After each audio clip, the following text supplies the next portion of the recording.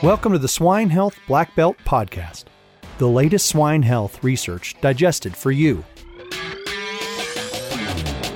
We want to thank the innovative companies and products whose support and trust make this podcast possible. Boehringer Ingelheim.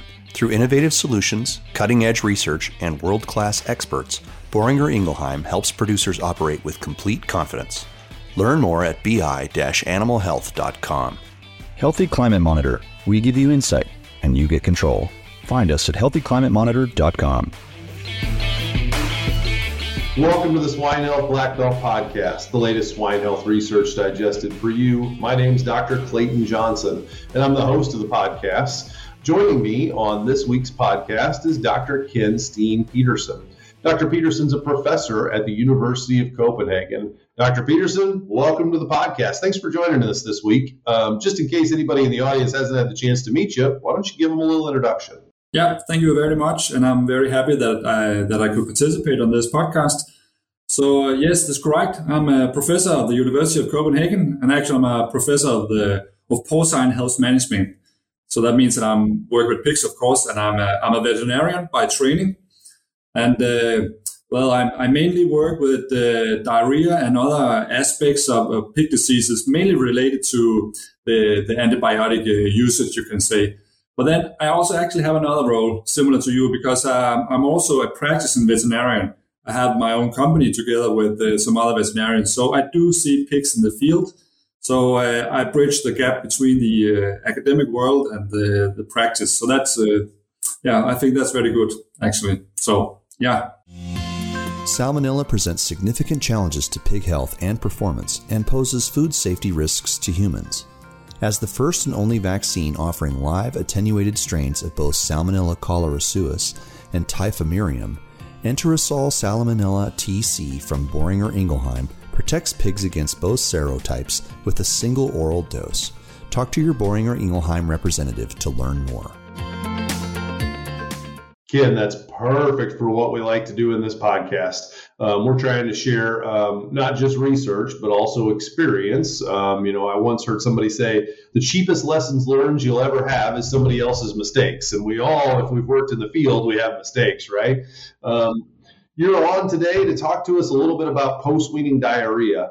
And, Dr. Pedersen, you've got a situation in Europe where you don't necessarily have all the tools in the toolbox that other people in other countries have to manage post-weaning diarrhea. You get the same challenges, but you got to be more creative in how you attack that problem. Talk to us about what you see, in terms of field application of solutions there, and then research that you guys have done at the university.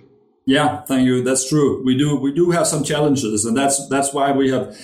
Well, I've done research with diarrhea now for 15 years, but in the last 5 years, we worked mainly with post-weaning diarrhea. And yes, we have been reducing the antibiotic usage for many years now. But last year, in the European Union, we had to stop using zinc oxide in high levels. And we were quite afraid that will give a lot of problems. And I can now, hindsight, now we have been away from the zinc for more than a year.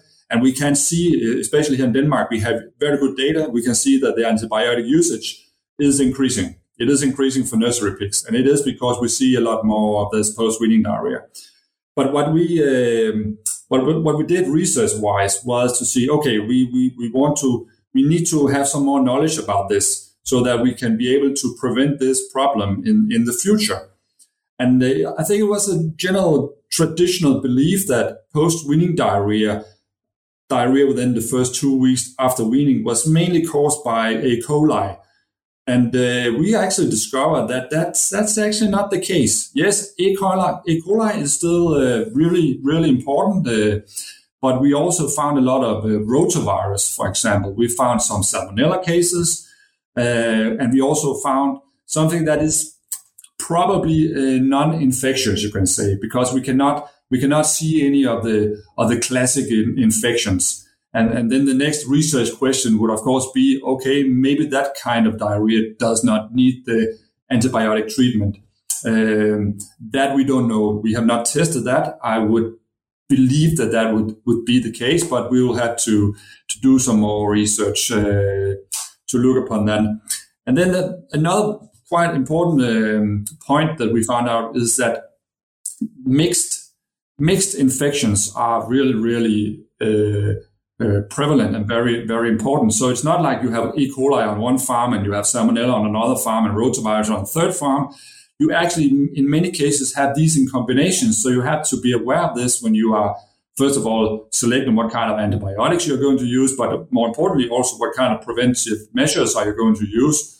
Vaccination against E. coli or changes to feed, protein levels, hygiene, all those kind of things. You have to target different microorganisms at the same time.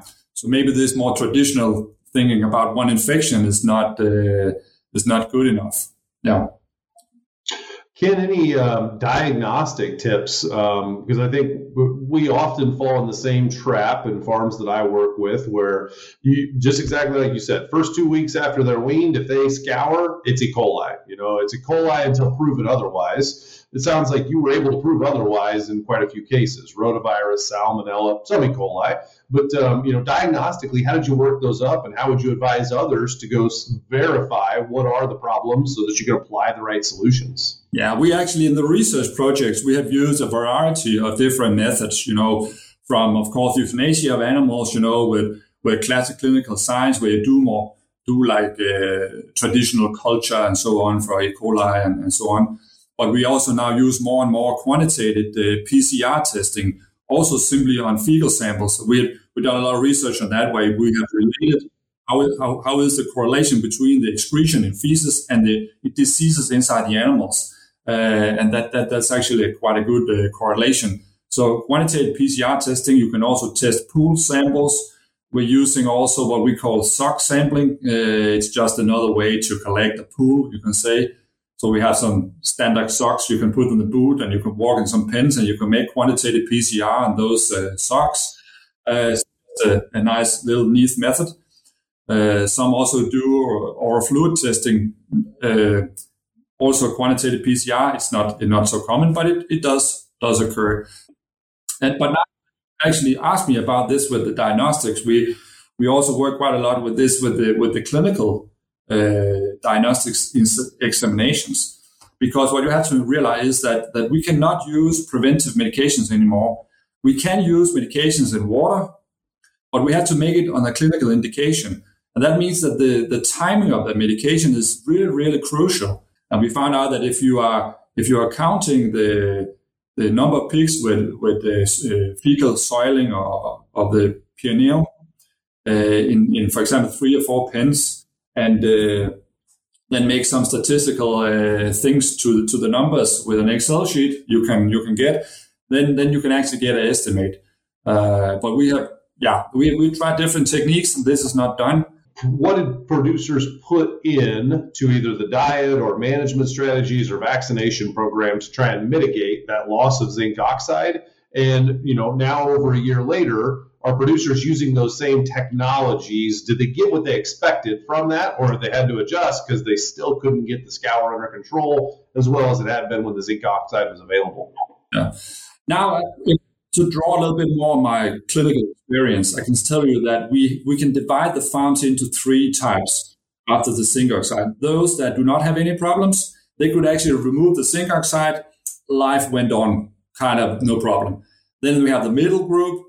They took away the zinc oxide, and then they started having more problems. On these farms, inclusion of organic acids, for example, in feed, a little bit of reduction of the protein level in the feed, vaccination for E. coli, for example, could be a choice. Good things that are not new, not anything fancy, but those things we know that will work.